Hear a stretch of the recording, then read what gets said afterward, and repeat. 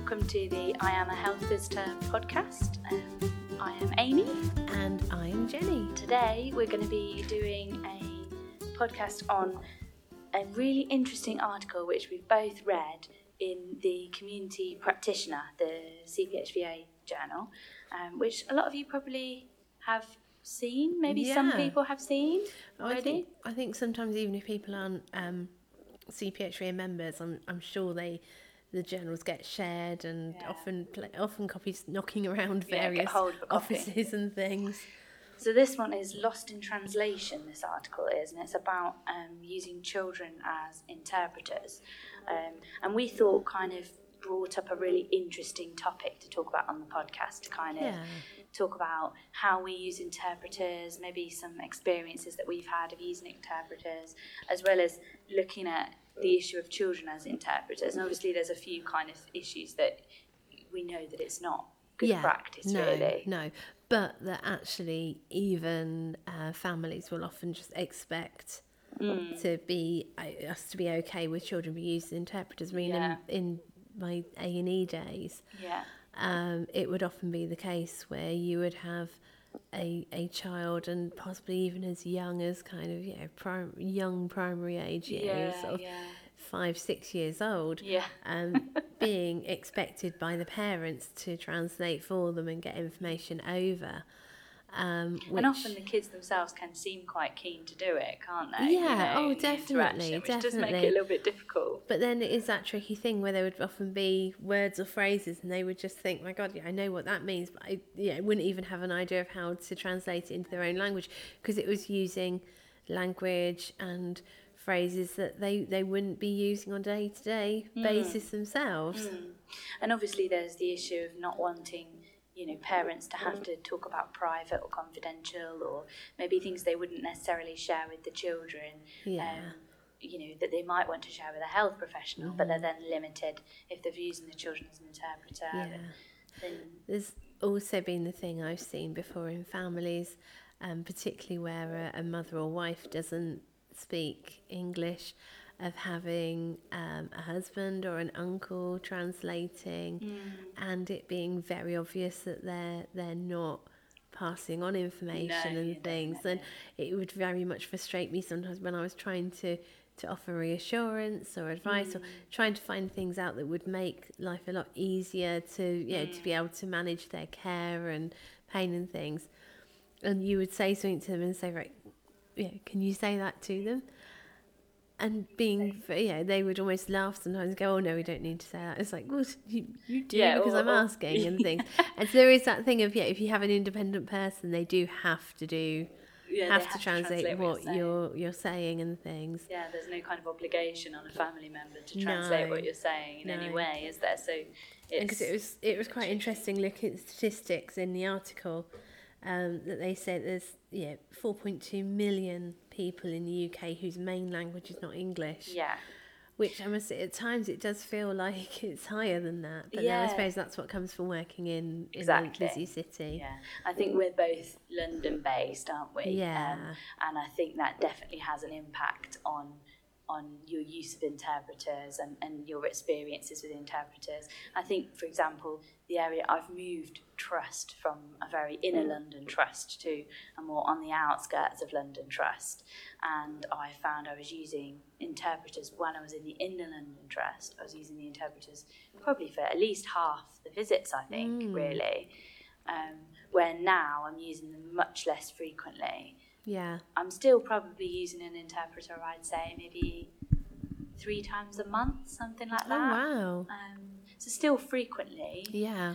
But much less, when I was in central London, I was using them daily, every visit pretty much. And would that always be someone in person? Yes, yeah. So it's a big cost as well to trust, which is something to bear in mind. And it does talk about that in here. And it also kind of talks about actually that even professional interpreters, there can be some problems with them. So obviously we know that we shouldn't use children for some of the reasons we've talked about, and also, you don't not wanting to put undue pressure on the child, or turn it into a bit of a embarrassment. embarrassment, and also a bit of a kind of issue with them being expected to do things, maybe a lot of pressure on them.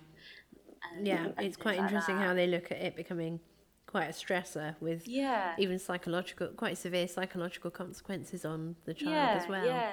Yes, I know. And there was something in the article actually that I hadn't really thought about. A couple of things I hadn't really thought about. One of which was the actual stress on a child of if they're interpreting for a health appointment and then the health of their parent declines, that they might actually internalise that and feel in some way responsible for the decline in their health, which actually is a really good point, but I hadn't thought about in particular. There's also the risk of them actually being kept off school to interpret. Or missing important things in their life, like clubs or activities, because they have to interpret for mum. The other thing I hadn't really thought about that I thought was really interesting is if you're using a child as an interpreter, the fact that kind of reverses the power dynamic in the family. Yes. Yeah. You know, you've got a child who, should be really, the mum is in charge, but if the 6-year-old or the 8-year-old or the 10-year-old is interpreting for the mum, they then become in quite a powerful control position actually in the family home. And that can cause quite significant changes in the dynamics. Yeah. And that's something I hadn't thought about either. So there's a few things that kind of came up from it. Yeah. I mean, I definitely think it rings true. It's quite an interesting sort of box about using an interpreter. Professional ones. And to look at, and to look at the whole sort of the briefing them before the consultation and debriefing afterwards. I mean, I don't know about you, but it's very rare that I have chance to do that with an interpreter. So many times either they arrive before I do, or I arrive before they do. Definitely. And, in terms of briefing and debriefing, I think the practicalities of that, you can't brief and debrief in the street outside the home, can you? Because you've got issues of confidentiality. Yeah. So then are we expected to make an appointment with the interpreter prior to the appointment? I mean, practically, this is getting very difficult, really. And it's quite interesting. It talks about the positioning of yourself, making sure you're still facing your client. Yes, yeah. Because actually there is that important thing of you need to still be having that eye contact, that non-verbal communication with them. It is really important. And that if you are aiming things to the translator instead, or to the interpreter, then it's changing that dynamic again and making the person who you're there for actually feeling a bit like the third wheel. Which is obviously not the intention. One thing I found really interesting was this kind of quite an old study actually that it talks about, Flores et al., 2003. They'd done a study of interpreters and they'd sort of been trying to see whether the interpreter was actually translating exactly what the health professional had said and what the errors were and where the errors were. And they'd found some really interesting things, actually, that I was really surprised by. So the examples they've given, obviously, omitting important things. So omitting questions about drug allergies, omitting instructions on, how to give particular medications and information. But also some things that I was quite surprised by. They'd added information to what the health professional had said. So the hydrocortisone cream that they were talking about how to apply it, the interpreter had added on that that's supposed to be applied to the entire body rather than just to a facial rash. And then the really shocking one, instructing a mother not to answer personal questions. So the interpreter's adding on an instruction to the mum, their own lay beliefs. I think well we were saying earlier we had our own experience. I think the one that springs to mind with me is using an interpreter with a family for removal in visit, and the father of the family was there as well, and he had good English, good understanding. It was more so that for the mum's voice to be heard, but it was a male interpreter. Okay. And between the two of them, it's a removal in visit, so you have to go through all the ins and outs of medical history and things. And obviously, there's the promoting mums to have smear tests and things. And so between them, the father and the interpreter tried to mansplain what a smear test was. Oh my goodness! Getting it very, very wrong. And I was just like, it was my first experience of actually Awkward. it being so blatant that an interpreter was taking a very small thing that I was saying and running with it and turning it into something very different. Yeah, oh dear. And kind of he almost like said, "Oh, don't worry, I'll explain what the smear test is." And I can't even remember what he was saying, but it was just so wrong and so way off track, and I was quite shocked. And it was, in fact, it was in one of my first weeks in the job. The team leader was meant to be doing the visit with me, and she'd got tied up with something else. And so when she got that, I was slightly shell shocked and was had to explain afterwards like what had happened and things. Oh dear. But yeah, Christ, it is just that thing of they're not the professionals aren't perfect either sometimes. Yeah, completely. Definitely. I once had a situation where I had to explain using a telephone interpreter because this is a visit I turned up to not knowing I would need an interpreter, which is that other classic that we often come across. And had to do a breastfeeding assessment using a telephone interpreter who was also a man. And honestly, just was completely impossible. Yeah. I mean, I think the one good thing now, because the thing I feel I really miss out on when I've used telephone interpreters on a regular telephone has been not being able to hear the tone of how they're saying. I'm rubbish with languages. I don't. I speak English just about. I got an E in French, and my knowledge in French has depleted further even since then. And that was my heady peak of languages. But I get so much from recognizing the tone. The odd few words, Latin has a lot to blame for. You get a sense of what they're saying. And so I think the one benefit of us using telephone interpreters with our mobiles these days is that at least we can have the speakerphone option. Yeah, that's true. And just sort of having that real feel that you're getting that communication.